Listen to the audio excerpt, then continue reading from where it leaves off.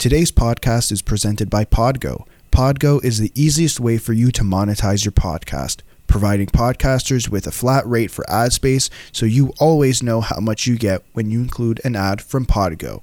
We recently joined as a member and you can too. Apply today to become a member and immediately be connected with advertisers that fit your audience. That's podgo.co at podgo.co.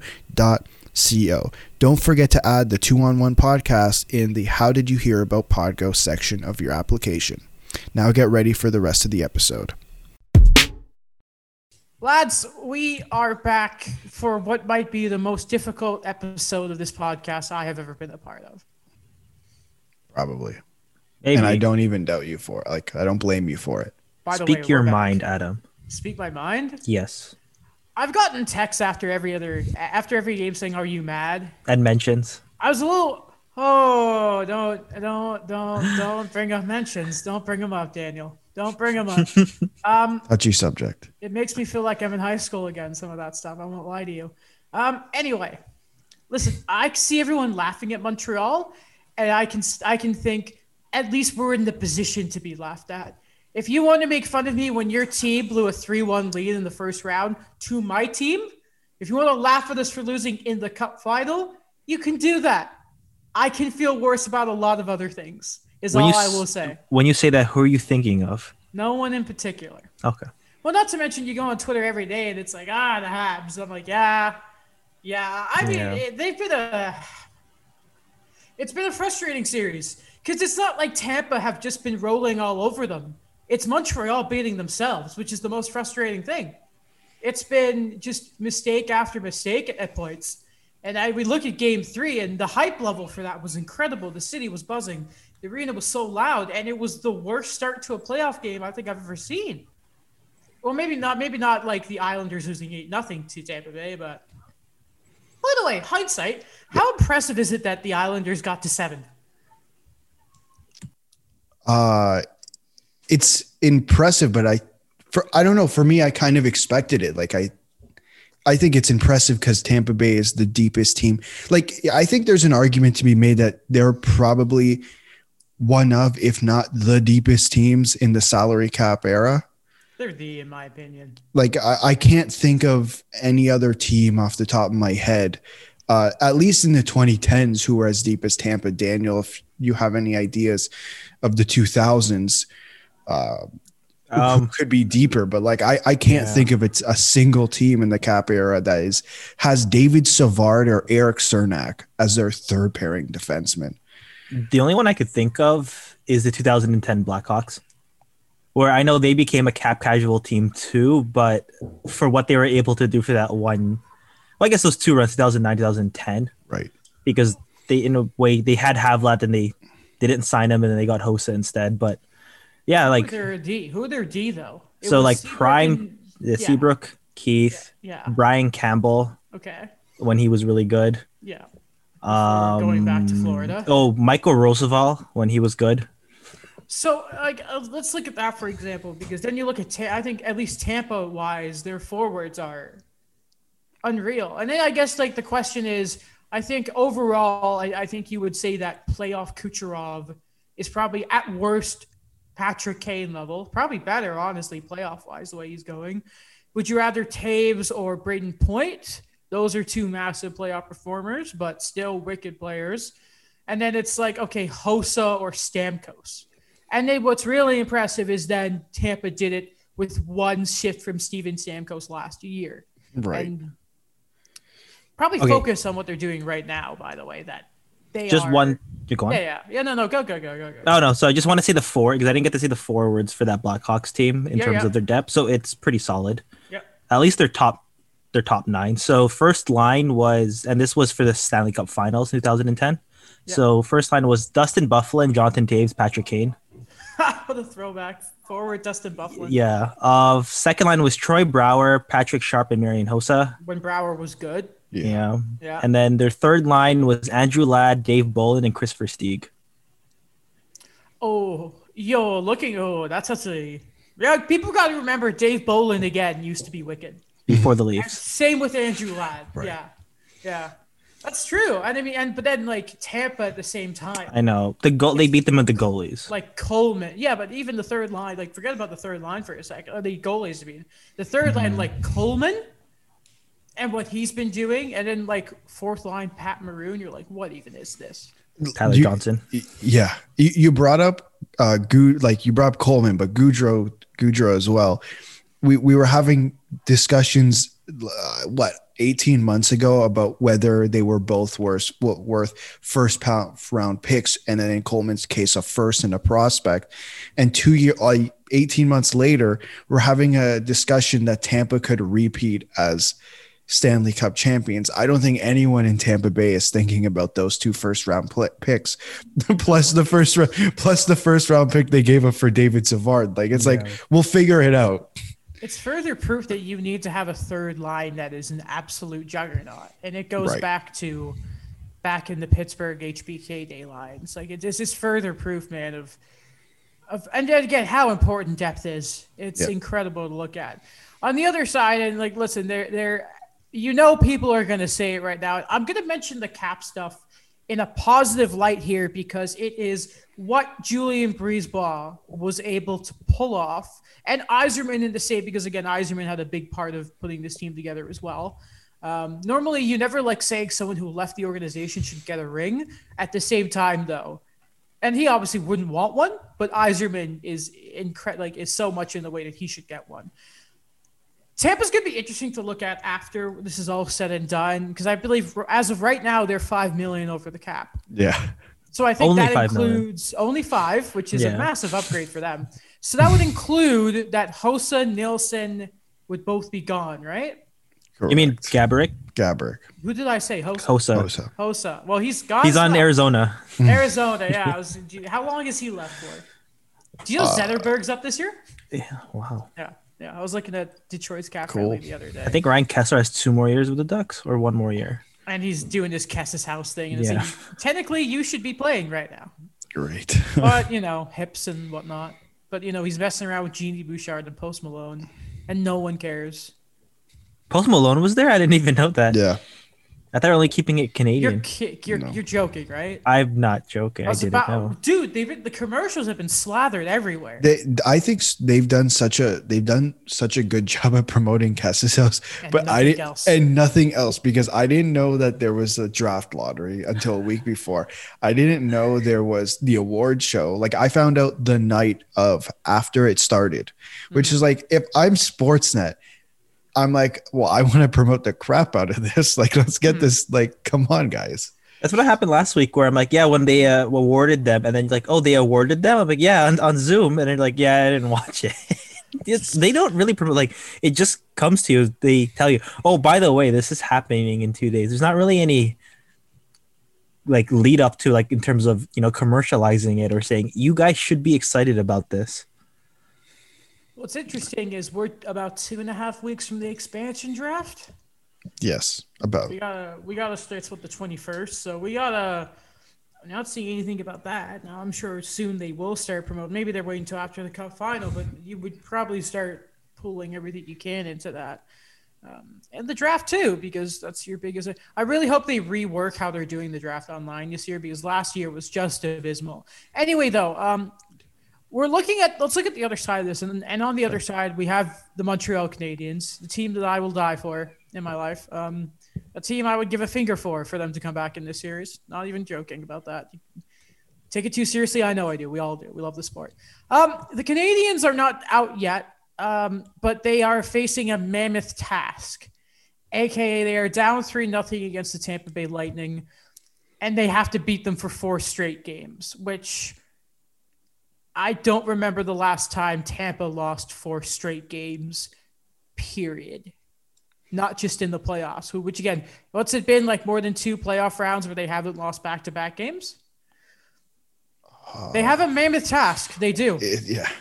There's, I think, I want to say the stat is like 11-0 for Vasilevsky after coming off a loss. I'm pretty sure his last 3 series clinching games, or his last 3 elimination games, he's all had shutouts. Yeah, he's kind of a good goalie. Montreal have 5 goals in 3 games. Yeah, that's not great. 3 of them were in the last game, by the way. Yeah.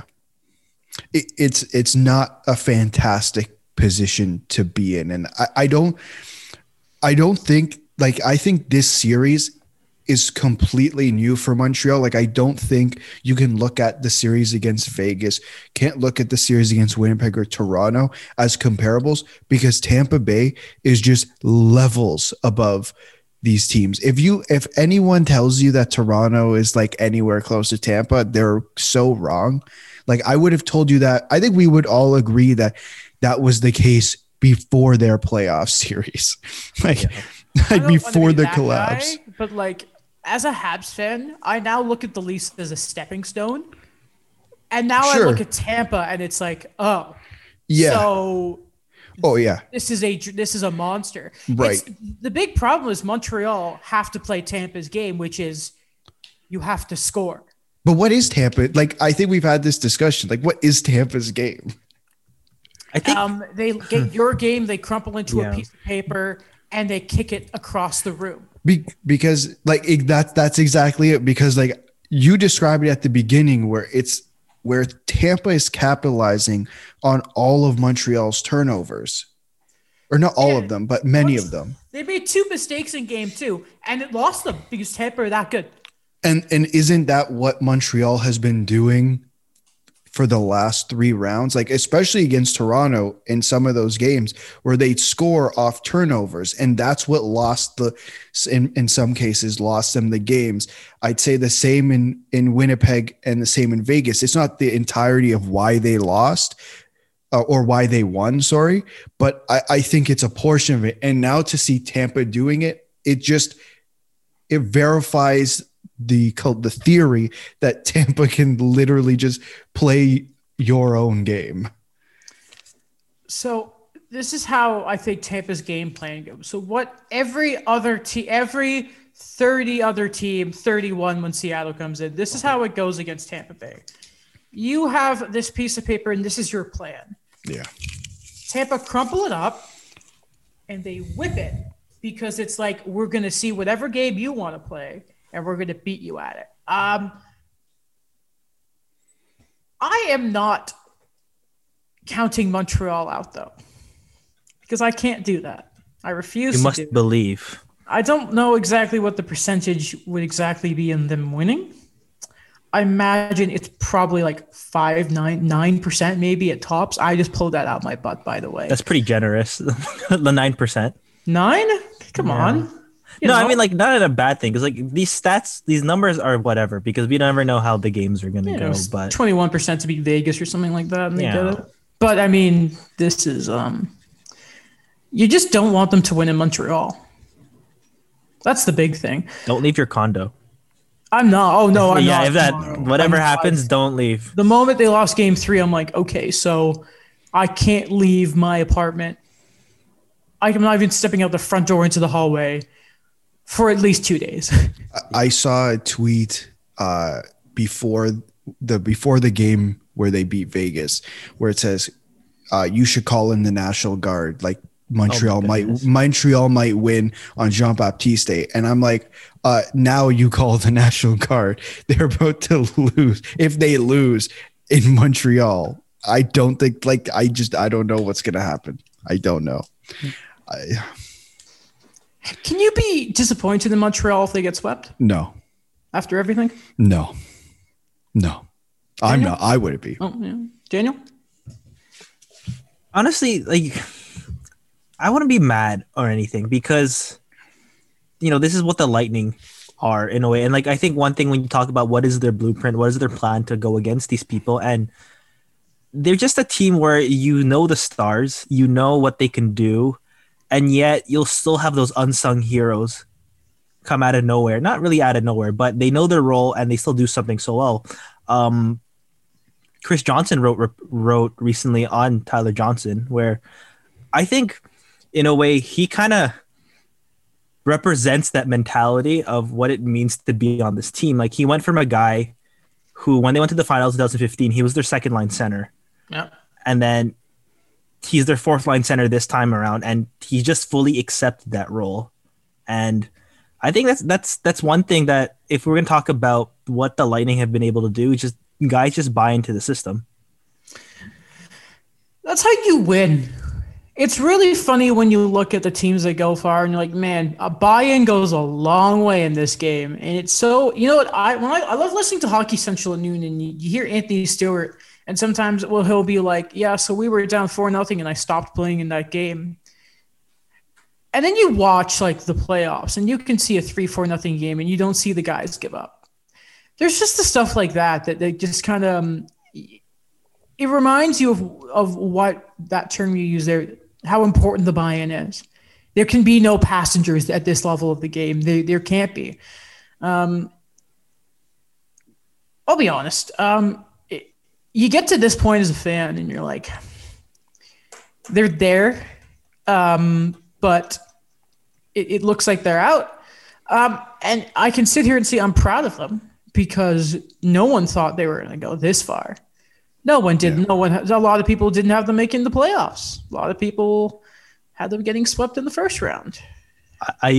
So I know I use this a lot, this analogy, but when I was looking at highlights before today's episode, you know what I had to watch right away when they're like, what are the Canadians going to do now? Can they win 4 in a row? Or can they even just kind of keep playing their game and just try to just go into one game at a time, right? Yeah. I had to watch when the morning comes during the Battle of Helm's Deep, where they're just like, we just whatever, just ride out and just do whatever you can at this point. They need that mentality. So let me finish the original point here by saying I will still, however, if they get swept, be an absolute mountain of piss and vinegar. Because it is the worst feeling in the world to get swept. And if this happened, I don't think they've been swept in my lifetime. I could be wrong, but at least since I've been a fan, like 2014, they obviously haven't been swept. But I don't want to experience that. Don't just get one win. Like, come on, get the Bell Center one win in the Cup final. Just do that for me, please. And yeah, I think you have to go one game at a time. How do you think of like, man, imagine if we can get to 6 at home when you're down 3. Like, you have to do it. You do wonder what the line changes are going to be, because I'm sorry, but I remember which goal it was. It was one of the last 3. When Gustafsson just throws it down the middle of the ice and it leads to a Tampa goal, you're like, okay. You know, what else is kind of frustrating is if you're Montreal going to a game 3 when you can make no mistakes, and you've gotten the last-minute goal that Phil Deneau got to get within 1. And you're like, okay, the building is still going here. And you allow 3 straight odd-man rushes to start the second. And the nerve of some people to say, do you know who's to blame for this? How do you blame a goalie for a 2-on-0?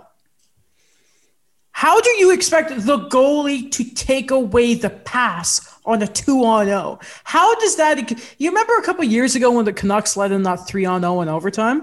Oh yeah. Imagine if you blamed Jacob Markstrom for allowing a goal there. There are probably people that did do that. It's just I don't get it. I don't get it. I mean, I thought it was fairly obvious what like the issue was, and it was not Carey Price. No defense. It was like in the first 2 games you had 2 goals, like, and the issue is Carey Price. Like, we looked at his stats, and his like goals against was like just under 2. Like, you just need to score 2 goals on an average night, and Carey Price will probably have your back. And it's like, you can't do that. It's like, that's where it gets tough. And it's not easy to score. I'm not saying it's easy to score, but to blame it on Carey Price doesn't make sense to me.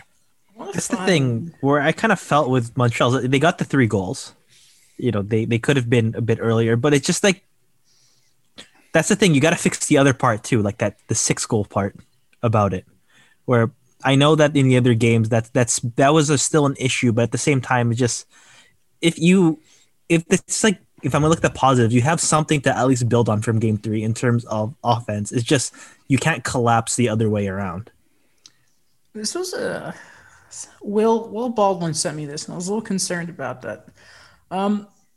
This is from Arpin Basu, who was watching practice, obviously, for the Habs today.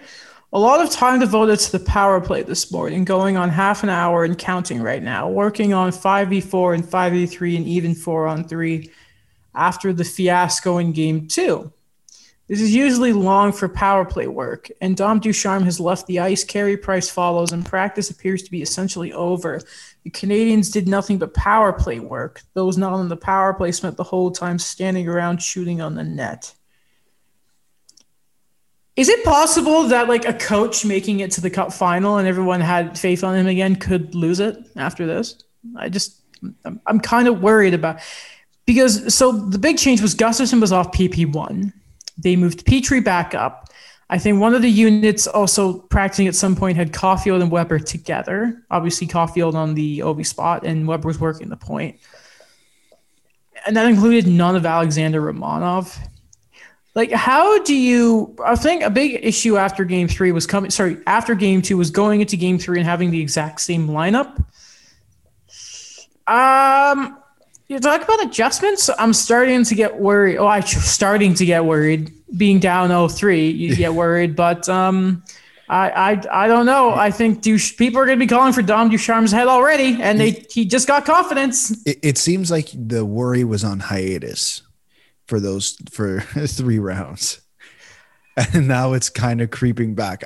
Listen, I don't know what's going to happen with Dom Ducharme. He'll keep his job.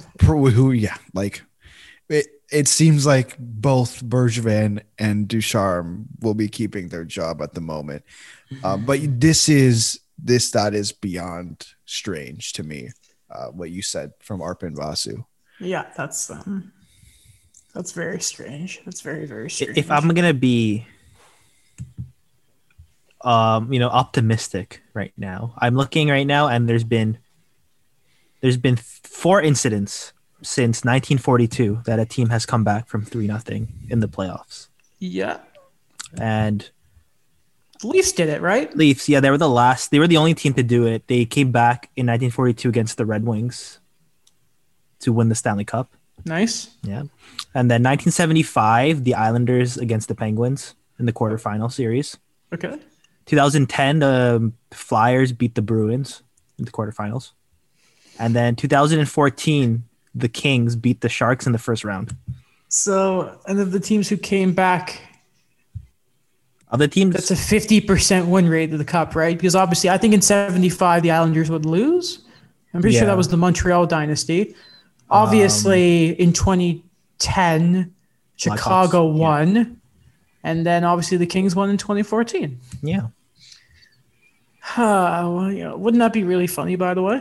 2014, some sort of memory there. This is going to be rough. But you know what? At the end of the day, this is actually kind of, if the Habs do end up losing here, it's not all gloom and doom in the face of, beside the thing of being happy your team got there.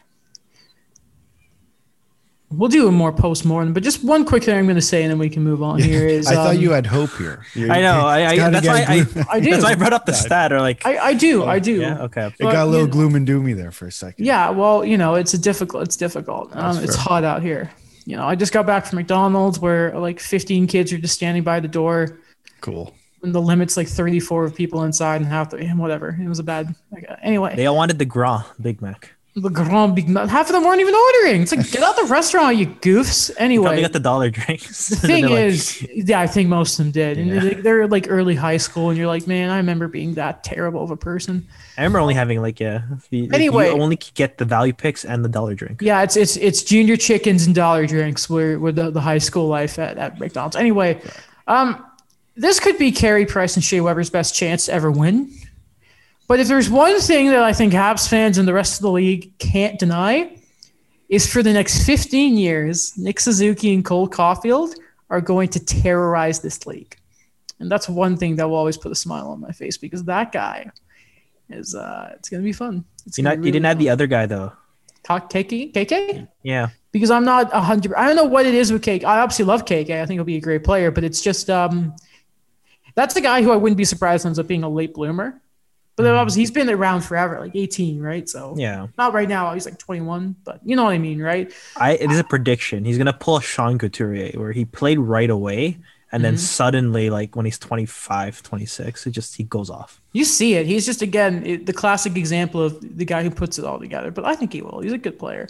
And the other young players are coming through and that you're excited for. But, it's not all doom and gloom even after this. Okay. We can look around the league for some stuff here. It's kind of open field, so I think we might as well start. We did have stuff. We can talk about a little bit of the Leaf stuff here, because apparently the Leafs have reached out to the Frederik Andersen camp about potential interest in coming back.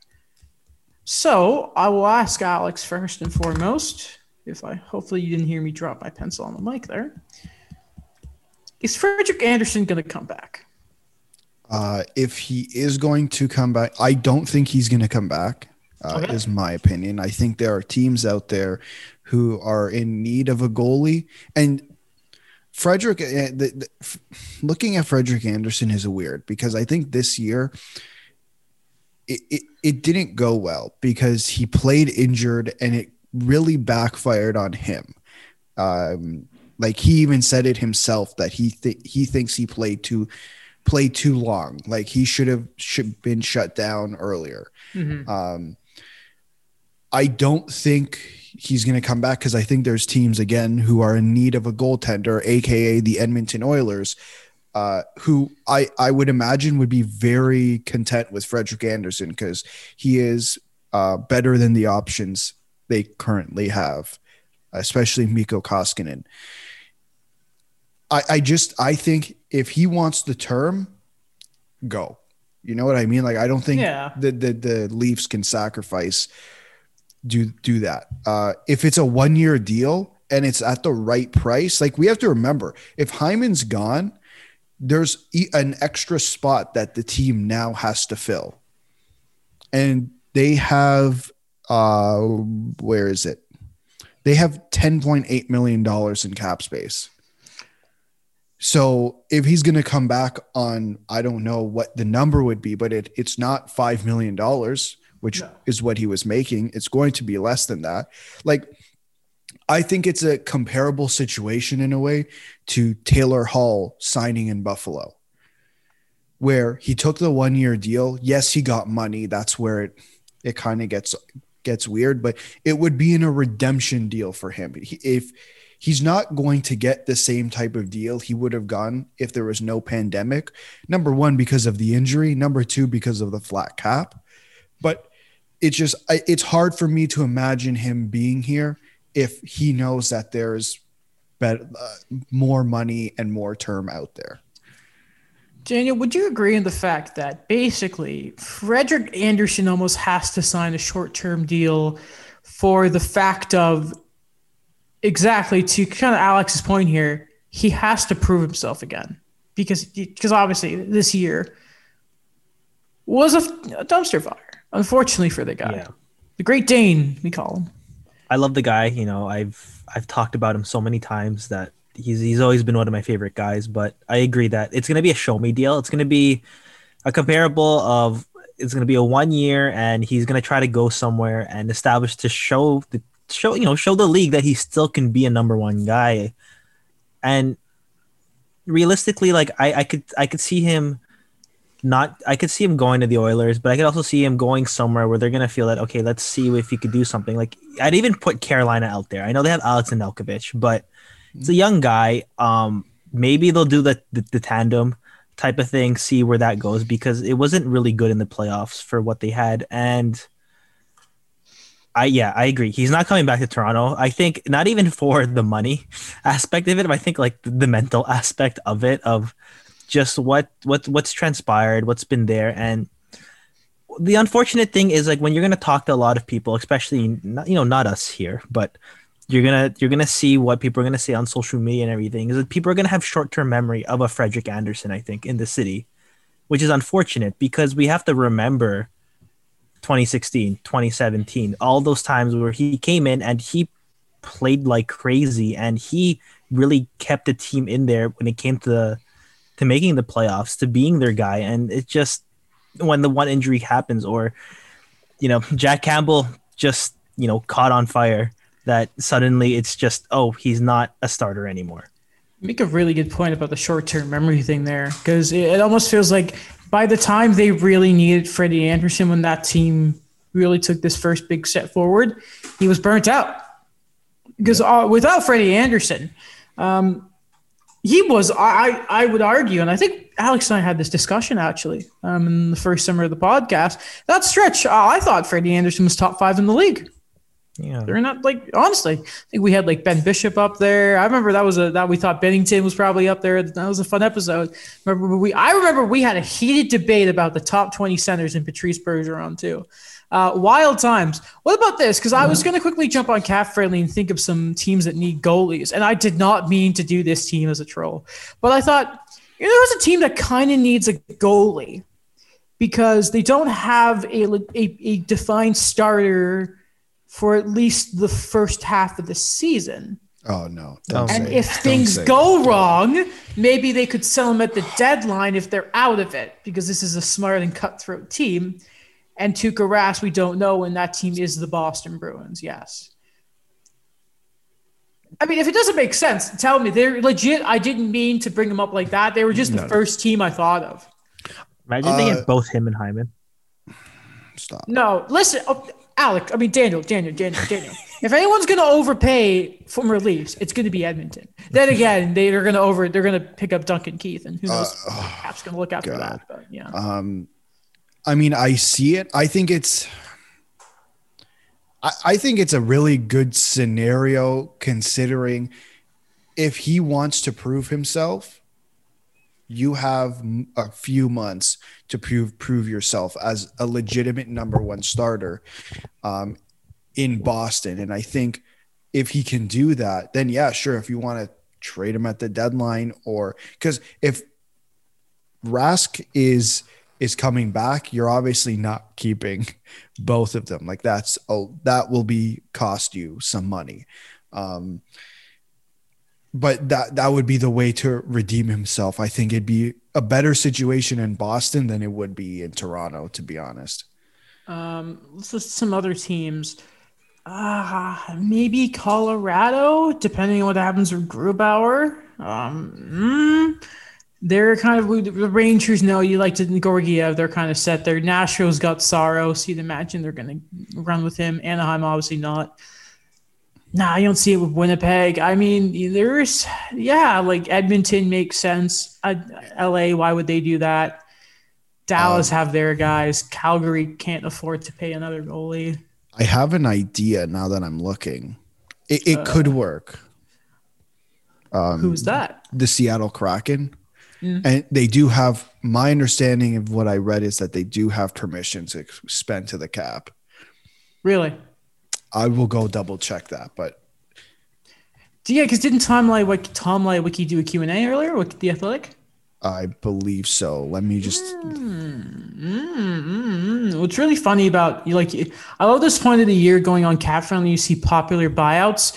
Would you guys listen? Popular buyouts: Louis Eriksson, Zach Parise, Jake Virtanen, Anthony D'Angelo, Ryan Nugent-Hopkins, Mikko Koskinen, Duncan Keith, and the real deal, James Neal. That's been a big thing, just in terms of the buyouts. I just know this from the hockey writers. A big thing right now is just no one mentions Jake Virtanen or anything. It's like I don't think anyone wants a libel suit. It's been quiet. Yeah. I have found the article. It is Q&A. It's Ryan Clark of The Athletic. Excellent writer. Interesting. So like our own Daniel Santone, everyone should go read his hockey writer stuff 7 times each. Every article. They should do it. Okay. What's really funny is I believe the first buyout window, correct me if I'm wrong, guys, I believe the first buyout window is the day after the finals end. So I am confident that this series is going to go the way, because it has to. But if the worst possible nightmare scenario, doom and gloom happens, a lot of stuff's going to kick out starting Tuesday. if the worst happens and the bad guys win, which no one should want that to happen, obviously. But man, stuff's got to pick up, guys. You know, it's been quiet on Dougie Hamilton's front, but I think that makes sense. It was being reported that may have taken a little while. But you know what? Even if we're waiting for trades, extensions happen all the time, including the man, the myth, the legend of the Minnesota Wild. They have 3 big names to sign this offseason, and they've signed one of them. It is Joel Eriksson Ek. It is an 8-year deal. It is a $5.25 million cap hit. This, from what I understand, Daniel, upon reading some stuff, as well as Twitter and reaching out to you, this is a good deal for a very good two-way forward. And a great comparable for him was Nugent Hopkins, like, banned before. Yeah. Also, he's younger. He's only 24. Yep. So this is an excellent deal. He's going to be 32 when it ends. And that's great. Honestly, in terms of what he's been able to do already in the last 2 seasons, what he's becoming, a lot of the underlying numbers they've mentioned with him, he is going to have every opportunity he has to be their first line center, to be their guy moving forward. And that's excellent. I know Bill Guerin, where he said in the article, is like his third game, he's like, I knew for sure that this is the guy that we have to have if we want to go back to winning again. That he's someone that anchors this team, that he has that identity, I think, of what the Wild always go for, like that 200-foot type of player. And who can play on both sides of things. And, you know, it's just one less problem for the Wild to kind of think about. And to get this guy for a comparable like that, I think it's going to bode well for Kaprizov, for Kevin Fiala. In what way? That I think that they're selling that team first mentality kind of thing, where these guys are restricted free, saying that, listen, this is what we're trying to build here. This is what we can do. And are you buying into this? Right. You think sorry, go ahead. No, go. I was just going to say, like, how much, like, because this isn't necessarily the route, because this is he's coming off his entry level? No. Yeah. Or bridge? I think it's entry level. Okay. Well, like, you don't always see them go for a full 8 years. Like, was that surprising at all? Not really, in a way, because I think he is kind of that anchor guy. And I think I was wrong with this. I think this was his second one, right? He took a bridge. Yeah, he had a 4-year ELC I'm looking at here. And he had a 2-year, $1.4 million. You love when your mic changes and disconnects in the middle of you talking, by the way. There was a bridge deal though. Okay. Yeah, I don't know. It just, I like that they, like, for first time in a while, I'll say I like the 8 years. Right. That they could keep this guy there. And he is what he plays to be. He's a stabilizing force, because with the way the Wild, what they're coming up with and who they're going to have moving forward, like, you know, Marco Rossi is still going to factor into this somehow. That I like that he has first line potential, but I like that they could still put him in the top 9 somewhere. So if Russo was to be correct, I'm going to get it right. It's not Michael Russo. Mm-hmm. Yes. Got it. If he is to be correct, and the word is they want to make Kaprizov the richest paid Wild in history, right? Yeah. Okay. So the max they can obviously go is 8 years. And if they're locking up Ek that long, they probably want to, if they're locking up planning one line center, they obviously want to then get their number one winger. So I remember thinking about, okay, is it going to be a Tarasenko-like deal, 7.5? And now I'm realizing that's the AAV that Parise and Suter had, which means it has to be higher than that. And am I crazy in thinking it's made, like, are the Wild trying to get this in not obviously it's million, but like double-digit millions? Is that the number? Like, obviously, Kaprizov wants a shorter-term deal. Yeah. But I'm trying to think, like, the deal that they were trying to present to him, it has to be at least 9, right? Like $9 million per year. Yeah, they want to incentivize them. They kind of, you know, it's been 6 years of pain in a way. Mediocrity. Come on, you're not Buffalo bad. No, I mean, in terms of negotiations of bringing the guy in, like, you know, he outlasted 3 GMs. That, they just want to like kind of get some security for all their efforts, I think. Yeah, wasn't that the big thing is they finally Garrett was the guy who got him. Yeah, and listen, they have a lot of cap problems they're gonna have to figure out because honestly, unless Bonino and Cole take like $1 million a year, I don't think they're coming back. And Marcus Foligno, I know what he could do, but he's still getting almost $4 million a year. And there's just so many parts of this team where, all right, if you're gonna move forward and you're gonna sign your young guys long term, then what about these other anchors? Because like they still, Matt Zuccarello had a resurgence, but he's 33. Yeah. And I don't know how long that they're gonna have to go with that, and like that's another part they have to replace. And then you have these other guys coming up. That's like, all right, listen, like what is a Cam Talbot at 36 gonna look like for you, even though it's his last year? That's a good question. No, he is 2 years, because remember cap friendly's rolled over. Oh, okay. I know. I just got trapped in it. I was about to say, well, at least Victor Rath says 1 more year, and you're like, no, that is. All right, I thought I was going to say he's going to be UFA. No, he's not, because Cap Friendly rolled over, and it's really annoying. What a great site, though. You absolutely love them. They're great. Selfish question I'm going to ask myself and the audience here. What does this do to the Phil Danault contract negotiations? I wonder. God, please don't be like $6 million, please.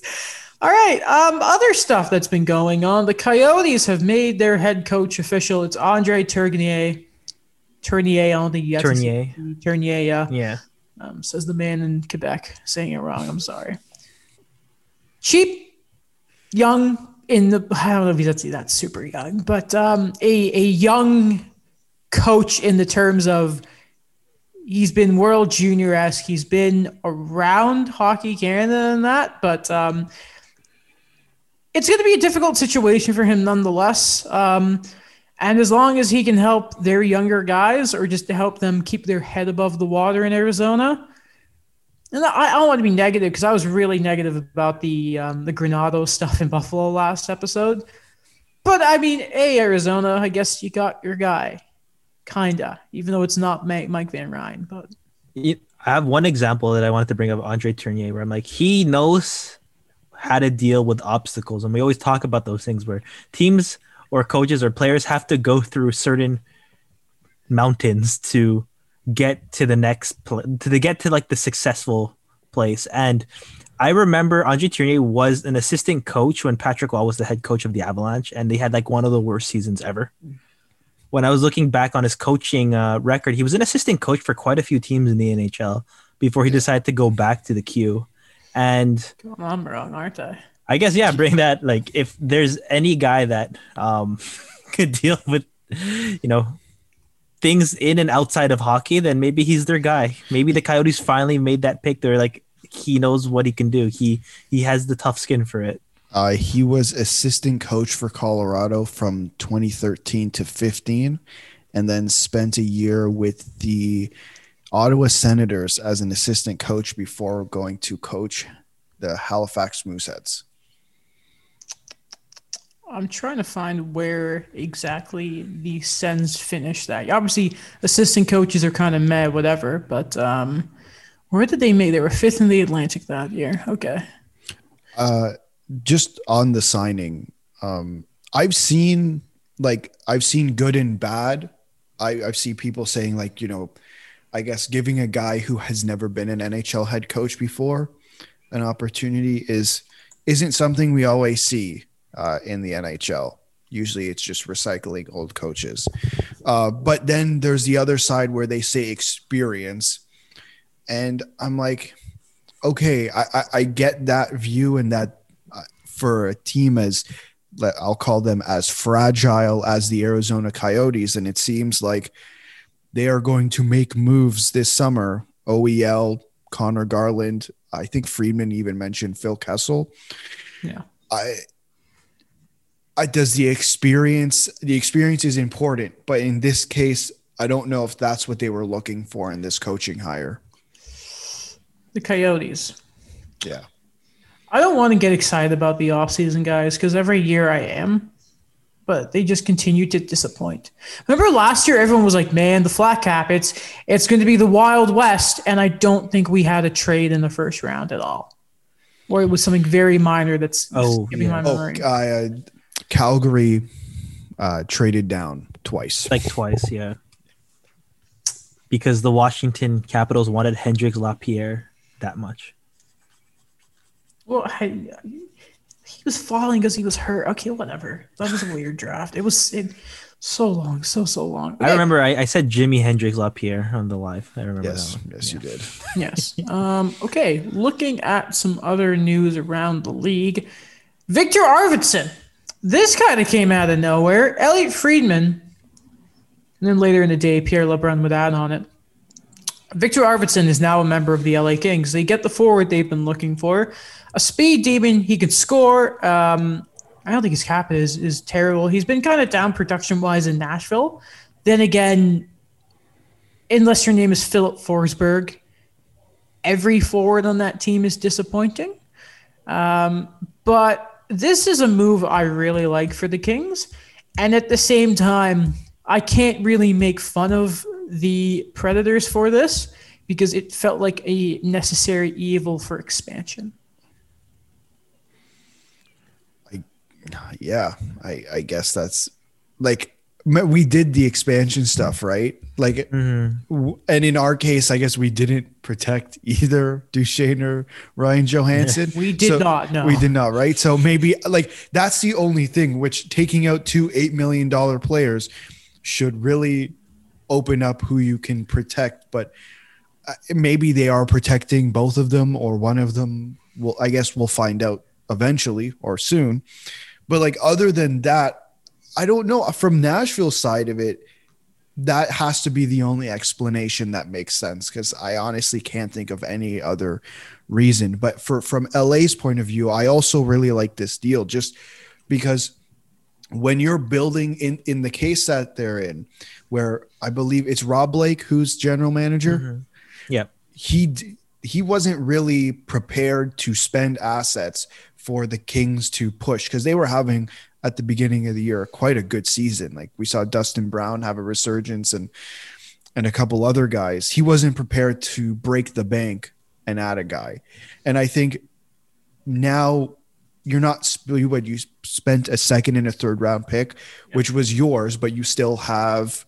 They have a lot. They have plenty. They're fine. To add a guy like Victor Arvidsson, who maybe isn't the prime Victor Arvidsson anymore, but he is still a good player who has been on playoff runs, and you are now adding him to your leadership group of Anze Kopitar, Dustin Brown, Drew Doughty, especially when a lot of the guys you are putting in that lineup are young. I think he's a definition of a redemption guy. You know, he dropped in the draft as an overager because he was 5'8", and he just became a good, well-rounded guy. And what I kind of see with this is he needed this. A lot of the reports were on how cautious he kind of became with the Predators after his huge injury, that he wasn't crashing the net anymore, that he was trying to like kind of rediscover his game more as like a skilled guy. And I think going to the Kings now that he kind of gets out of a Nashville team that they don't really know what they're doing right now. And they're still kind of just treading to a Kings team that, you know, they're trying to build something. They're trying to get the most out of all the guys that are there. And I think there is some evidence that he could discover like maybe not the 34 goal pace, but something similar to it. Was he the one who was injured when Robert Bertuzzo cheap shotted him? Yeah, that was the one that was cited that like right. that really changed everything for him. Right. By the way, a thing on that's the second rounder is this season. Next year is the third rounder. Picks in this year's draft are just hocus pocus. So I also really like just do whatever. Unless you're Buffalo. Yeah, unless you're Buffalo. Owen Power, he's not coming. Something also a little interesting about this is it's another example of the Kings sort of stepping away from their old identity. Big tough guy. Instead they got small speedy guy. And when in the world are we going to stop counting out small players? Just come on now. Yeah. You know what, Daniel? I think maybe this can be a sign of Nashville. Maybe they are doing the rebuild here. You'd hope so. You still don't imagine, like, you got to be a team that's really confident in your expansion plans if you're going to make a move for an Ekholm or someone like that. Now, I still think like, that's going to happen. You can still see that as a draft move, but I think maybe this could be Nashville finally saying, all right, we got a bit of playoff revenue. We did it. Let's fix this team now. Or try to. I don't know. But does that mean they're going to trade Philip Forsberg? Because he does not seem happy about this trade. No. What did he just posted a big emoji of a thumbs down? Yeah.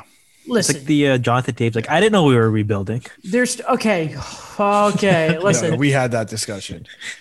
Yeah. Listen.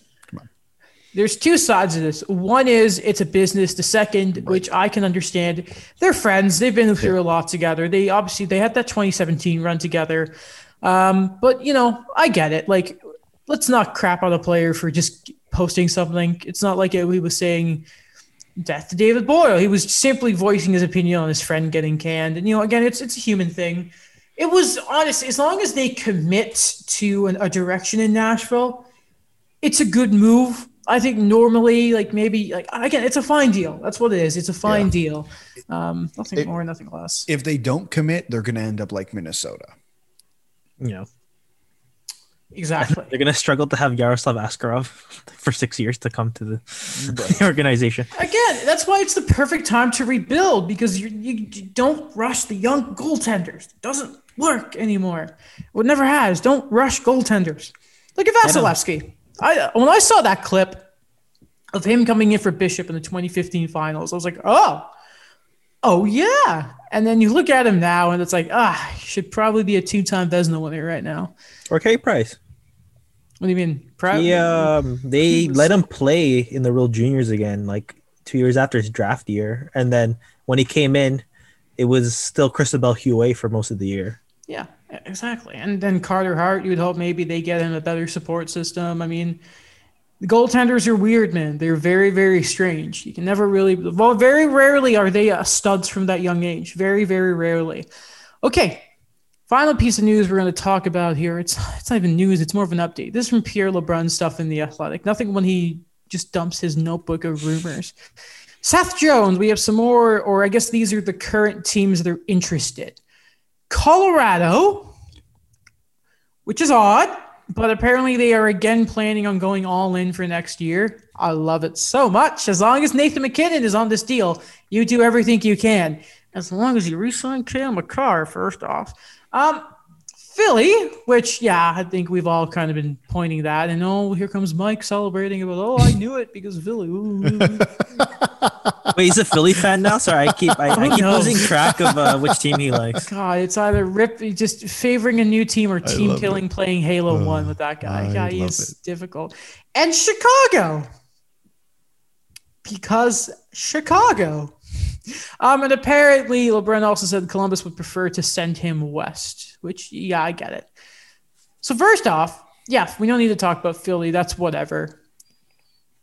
Colorado are odd to me. Is this a sign of they're pretty sure that they're not going to be? I don't know. Is it a sign that Johnson's not going to waive his clause? They're going to lose a defenseman in the expansion draft? Because I can't believe that Seth Jones went from a Norris Trophy to a dud in a year. I refuse to believe it. Me too. I just pulled up their daily face-off. Colorado. Sorry, I want to read you what their supposed lineup would be with Seth Jones. Okay. So it's Devon Toews and Cale Makar. Gross. Ryan Graves and Samuel Girard. Gross. Right now it is Patrick Nemeth and Connor Timmins. So let's just assume Boehm Byram is not part of that deal. Mm-hmm. It would be Boehm Byram and Seth Jones. We looked at Tampa's D and said, wow, Eric Cernak or David Savard as your third pairing defenseman. Having Seth Jones as your second or third pairing guy is just as ridiculous, if not more. By the way, Eric Johnson, whatever he's up to, because no offense, and I know you were a fan of him, Daniel. Patrick Nemeth, not great. Great. There were some games versus Vegas where I forgot to, but I wanted to text you. Did I think there was a giveaway he had, and I think it was one of the games in Vegas where it was a complete pizza. It was amazing. It led to a Vegas goal. I remember thinking, Patrick Nemeth. Yes. Patrick Nemeth. The guy on my trade deadline bait list. Yes. Yes. I wouldn't be surprised if Eric Johnson as part of a Seth Jones trade. Like Columbus just takes the money to get another asset. Yeah, but he has Yeah. to waive. Is he Yeah. going to want? Oh, he has to waive it. Yeah, he's got the clause. Man. 'Cause that's a big That thing was with the extension. Yeah, they signed him at a time when Colorado was pretty bare in terms of the defenseman. It was going to be Yeah. him, and it was what was it? It was him, Barry, and Yeah, him. Let me check. Yeah, check. Yeah, man, like, yeah, they're gonna. I think maybe yours is a little more realistic in terms of they're probably anticipating they're losing somebody, unless they go that route that we did, which was 4-4, which is possible, but it's just you're gonna lose Andre Burakovsky, you're gonna lose not like Nazem Kadri or whoever, which like I just don't think that's possible. I think losing a defenseman and then saying, okay, we're going to replace that defenseman with Seth Jones and we'll give up assets because we have them. Yeah. So it's pretty rough when you look back on when this extension kicked in, so 2015. And yeah, like it was when Patrick Wallace was the coach, and their other defensemen were, you were right, Tyson Barrie, 53 points in 80 games. yeah, that's Tyson Barry. Yeah, It was Nick Holden, Jan Heda, Brad Stewart, and I'm gonna say his name wrong, but Nate Goonan. Nate Goonan. and that's all, folks. You know about that.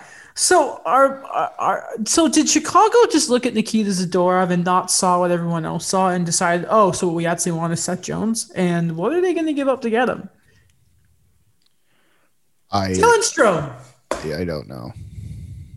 Probably, I don't know. I'm trying to think. Like maybe one of the defensive prospects in like their first, and then like someone else. Anybody but Adam Bodqvist. Like, Yeah, it'd be like a Nikolai I don't know. Baudin or like an Alex Vlasic or Ian Mitchell.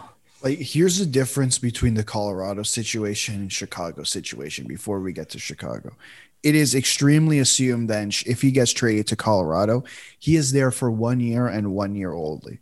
Mm-hmm. I don't think that should be the mentality of the Chicago Blackhawks. And I don't think you make that trade unless you know you can sign that extension. Yeah. Like, imagine saying, yeah, we will take Seth Jones for a year. What good does that do? Even if they get Taves back next year, I mean, no, they still don't have. I don't know. Yeah, like if you can get the extension, it makes sense because they need defensemen. Right. But if you're on a proper path here, the smart thing to do would be you frickin' stand fast and develop your defenseman, because you're going to have to give, as we're going to talk about, you're going to have to give up one of those young guys to get Jones. Like if you're Columbus, you want a defenseman back. You know what? If I'm Chicago, and this is just my opinion, if I'm going after a defenseman, and my understanding is like almost every team called Dougie Hamilton's agent, I would be more interested in going after Dougie Hamilton because you don't have to give up any asset. Like all you're giving up is cap space. That's it. And he's, Dougie freaking Hamilton. even if Seth Jones is normal Seth Jones, Dougie Hamilton is still better. Defensively, especially. Yes. He actually gets the Offensive consistent too. Norris nominations. Offensive too. I think Yeah. he's just better overall. What did they say about Dougie? That he's the best one-timing defenseman in the league? Like, I don't think he's ever dropped below 10 goals or something. He's wicked. Well, depending on who you ask, he might just be a one-dimensional defenseman. She's like, come on. Okay, first off, that's most defensemen nowadays. Right. You know how rare an actual defenseman who can skate is nowadays? Who would you rather have, Tyson Barrie or Dougie Hamilton? This is Dougie! Yeah, this was the discussion on Twitter. Really? Yeah, a couple weeks ago. What was this, like 6 years ago? Recently? Maybe 3 weeks ago, max. I don't get it. Oh my man. goodness. I don't get it. There's just a referendum on this guy. It makes zero sense. He's a good defenseman. On who, both of them? Yeah, well, I think Dougie is the advance. It's very strange. It is I think every hockey man technically loves Dougie. I mean, he loves Seth Jones. But the analytics are clearly saying that they don't like what Seth Jones did this year. And Dougie is clearly the best all around. But the hockey men hate Dougie Hamilton for some reason. Besides the museum stuff, which was completely stupid. That's what it is Dougie Hamilton is the perfect analytics debate, even if your eye test, he's freaking gross. Yeah. It's so weird to me. That's why I'm really worried that there aren't going to be enough teams that really value that guy, and then he gets screwed on his deal. Like, I really, and I don't know, maybe that's what Carolina are betting on. People have been talking about maybe it's a strategic thing. I don't want to see a player that is it's rare that we've seen in back-to-back years. It looks like two such premium defensemen are hitting the market, like first Pietrangelo and now Dougie. I want Dougie to get the deal. I'm happy for Dougie. Yeah, well, we'll see what happens. Like it will be. He's gonna get paid. It's just a matter of how much he's gonna get paid. I think is the question, because I know there's that referendum about Dougie because the museum stuff and whatever, which is stupid, by the way. You have to acknowledge that he is a great defenseman and probably one of the best that in the league at the moment.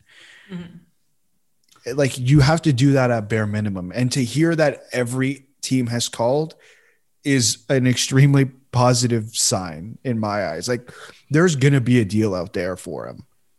If he wants to take it, then man, take it. Sign and trade. Carolina take back Joel Edmondson. And Dougie Hamilton comes to Montreal. I didn't want to bring it up earlier, but that, I don't know if it was game 2 or game 3, but it was game 2. Was it the one we were watching? That was the word. Actually, was it? So. I think so. Yeah. Didn't we watch game? Okay. Anyway, yeah. Everyone knows the Joel Edmondson giveaway was the worst thing I have ever seen in my life. Like, the worst thing that's ever happened. Yeah, that was Cody Ceci-esque. That was bad. It's the cup. What's such a shame is if you're somebody who just kind of saw his numbers before the start of the year, you're like, Joel Edmondson, he's been so good all year, though. Like, he's been steady Eddie. He was great. Like, obviously plus minus is kind of garbage, but he was doing everything he needed to with Jeff Petrie. But on that play, I mean, Petrie wasn't expecting the pass. I don't know what he was doing. It was so strange. But I mean, again, mistakes, man. Yeah, mistakes. Happens. It's just the worst possible time. Right. But hey, Montreal are in a great spot. They exactly. have the best goal scoring prospect in the league, and amazing playmaking two-way defense. Oh, Adam, your mic cut out. No, just keep going. Finish the episode. Now we still can't hear you. Yeah, now we can't hear you. Okay. Hello? Yeah, there we Hello, go. hi. We can hear you. We can hear you. I just unplugged it. I'm not fixing it. Yeah. By the way, Sean Farrell's a prospect. Just broke the USHL scoring stuff and all that. They got prospects coming. So laugh at Montreal all you want, but you wish you were here, other fan bases. Suck it. Cup final. Wish you were here. No, I don't. Because we are. Vegas, get some centermen. It's fine. We will still believe. We still that's remember, one game at a time. We just believe. You know what's really funny? Mm-hmm. Hey there, we're the Jets. What did we really need all year? Defensemen. What did Kevin Cheveldayoff do? Jordy Ben. Vegas, we need centermen because it's Chandler Stevenson. What do we do? Matthias Janmark. To be fair, they bet on Cody Glass. To be fair to Kevin Cheveldayoff, who were the defensemen that were moved? Like David Savard? Everyone. Oh, that was no. But you. Did I just swear? I think I swore. Tampa, you sons of bitch. Yeah, you got David Savard, which you weren't gonna like. We knew Tampa was gonna get him. It seemed like apparently everyone knew. And there was like Ben Hutton and Jordy Ben. Oh, Mike Riley. Mike Riley. Yeah. From what Friedman was reporting, he was in on Ekholm. He was in on Alexiak. And then he's like, yeah, we really want to play Ville Heinola. And then he played 2 games. And then Paul Maurice didn't play him. It's like, man, So, like he did you know. look when the year after he was drafted, he played a few games and he didn't look horrible. And then they sent him back to the SHL, which I thought was the right decision. And it's like, okay, give the guy the chance here. Like, if he's sitting on the bench or in the press box, that makes no sense to me. Mm-hmm. Yeah. I mean, hey, remember how like Justin Hall like didn't play and it was like, yeah, he sucks, and now he's a top 4 defenseman. Yes, I remember. Yeah. Crazy how that is in the world, eh? Clear in my mind. Okay. I think that's everything. By the way, like Tampa, it's really funny that Tampa it's a necessity they're going to drop off. Like I think it is impossible they keep Blake Coleman. It can't happen. Otherwise, or it's like they lose Tyler Johnson, which I think they'll be fine to trade him away. Barclay Goodrow. But then like their depth is going to take a hit, which I mean, great, but at the same time, they're still going to be wicked good. They still have Matthew Joseph. All right. We don't need to. Mitchell Stevens. We don't. Okay, All right. Yeah, Cal Foot, and freaking who's there? Is Matt Galaney still there? Yeah, he's the backup goalie. Yeah, he's a UFA though. Because I saw a lineup, and they had their backup. It wasn't like it McElhaney. It was like this Carter guy. I'm like, who? Yeah. Carter Verhaeghe. No. No, it's not Carter. Legend. That is Spencer missed. Martin. Spencer Martin. Oh yeah. Is that I who? remember the old NHL games. The guy developed to like a starter. At least you put him in the right situation. Yeah. I think the biggest thing they're gonna probably lose in terms of the contracts is gonna be on the back end though. Why? Really? Yeah. Everyone's locked up. Except one. Yeah. Luke Shen. Yes. Daniel, I want to did tell you score. something. I just want to tell you He something. did score. Yes. I would rather, if you said, Adam, do you want 100 Luke Shens or Victor Hedman? Mm-hmm. If you want 100 Luke Shens or Ryan McDonough, do you want 100 Luke Shens or Mikhail Sergachev? 100 Luke Shens. I'm going with all of those other defensemen. No offense to him. He doesn't care. He's made millions. He won the cup. Yeah. He won the cup last year. He's in an excellent position to do it this year. I don't care about Luke Shen. Watch him get the cup winner tomorrow. Yeah. But that won't happen because I'm not complimenting him. I was gonna tweet Stanley Cup game winning goal is gonna be Zach Bogosian, but I didn't do it. What really hurts is if it's a defenseman, it's a good chance it's a former Hab. Oh yes. I can't do Matt. What's that? 2 out of 6? Yeah. Can Even I though do math McDonough right? doesn't really count though, because like that was Gainey. Oh, and it was it Gainey? He was in university, right, when he was traded. He hadn't played. It was the summer. Yeah. It was like a few months after he was drafted. Oh. You're welcome, Scott. Oh, Gomez. I was gonna bring up something when we were talking about Ryan Kessler, I really miss Jonathan Drouin. but I hope it's okay if I bring it up. Kessler? No, when we're talking about Ryan Kessler and talking about, you're not watching his show. You know why? No. Whose show I was watching? Scott Gomez. His playoff he has show the from Alaska. Yeah. Yes. He had Martin Brodeur on. It was cool. That's cool. Did Marty go there in an Enterprise rental car? Probably. The official motor company of the NHL? I If love I- it. It's like the Wayne's World where he just shows up with all of his promotions. If I had to take a guess, yeah. Don't get jaw surgery, by the way, guys. Because at least once a week, your mouth is really going to hurt for some reason, even though it's been 9 months since my surgery. I think Brendan Gallagher goes through that too. Yeah. And he got his surgery like the next day, and I had to wait the whole summer. You guys should have just gone together. No, by the way, remember, no penalty on the play. Thanks, Chris Lee. What? Well, you want to call Mike? We can have a discussion about it again. One of you guys can do the. No, I'll do it. Whatever. Okay. Well, if you enjoyed the show, I think you did.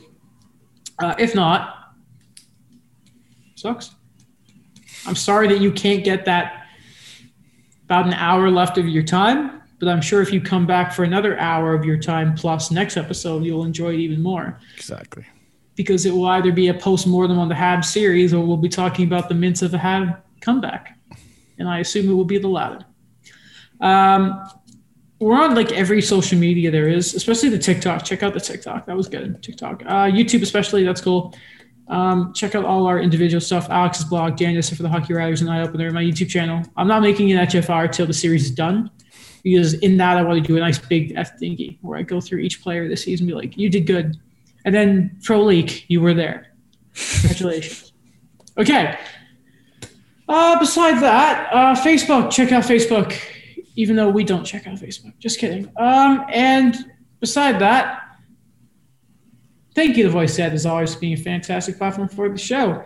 Shout out to Alex, had a different background today, and he has the best lighting of all of us. I know. Maybe I should do this more often. You should. That sounds very good. I will do it more often.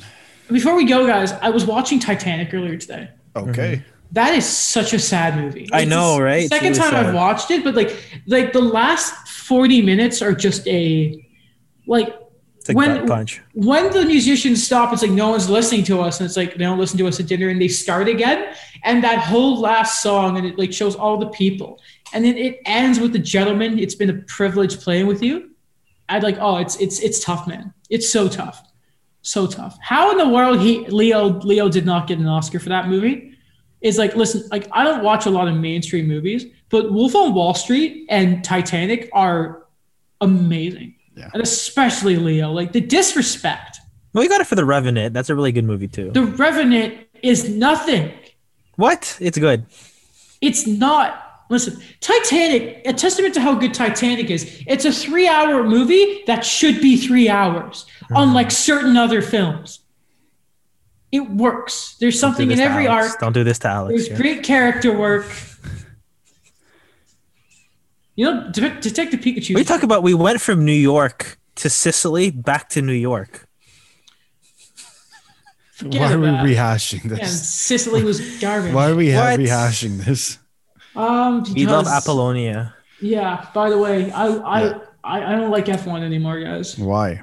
Because I very clearly realized, so this has been like the last decade, or 15 years. It's either the first Red Bull driver or Lewis. Oh, okay. So this is where we are in this sport now. Okay. It's like basketball for a while with LeBron. And once in a while, McLaren's in there. Next year we'll change things.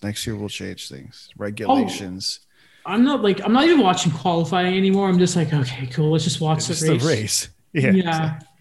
And then how it goes. And it's like, oh, great. Back-to-back years where the winner in Austria has won by 20 seconds. Great stuff, guys. Shout out to Sergio, running Charles off the track twice. Loser. And shout out to poor George. Alonso, you have enough points. Back off. He even said it in his presser afterwards. He's like, I wish it was anyone but George. Really? Yeah. Oh, that's funny. Oh, okay. Well, Alonso, killer instinct. Yeah, he goes, when I saw it was Russell and P10, I hoped it'd be anyone but him. Oh, Alonso might be his biggest fan. Well, him and Toto. Yeah. Okay, that's it. Awesome.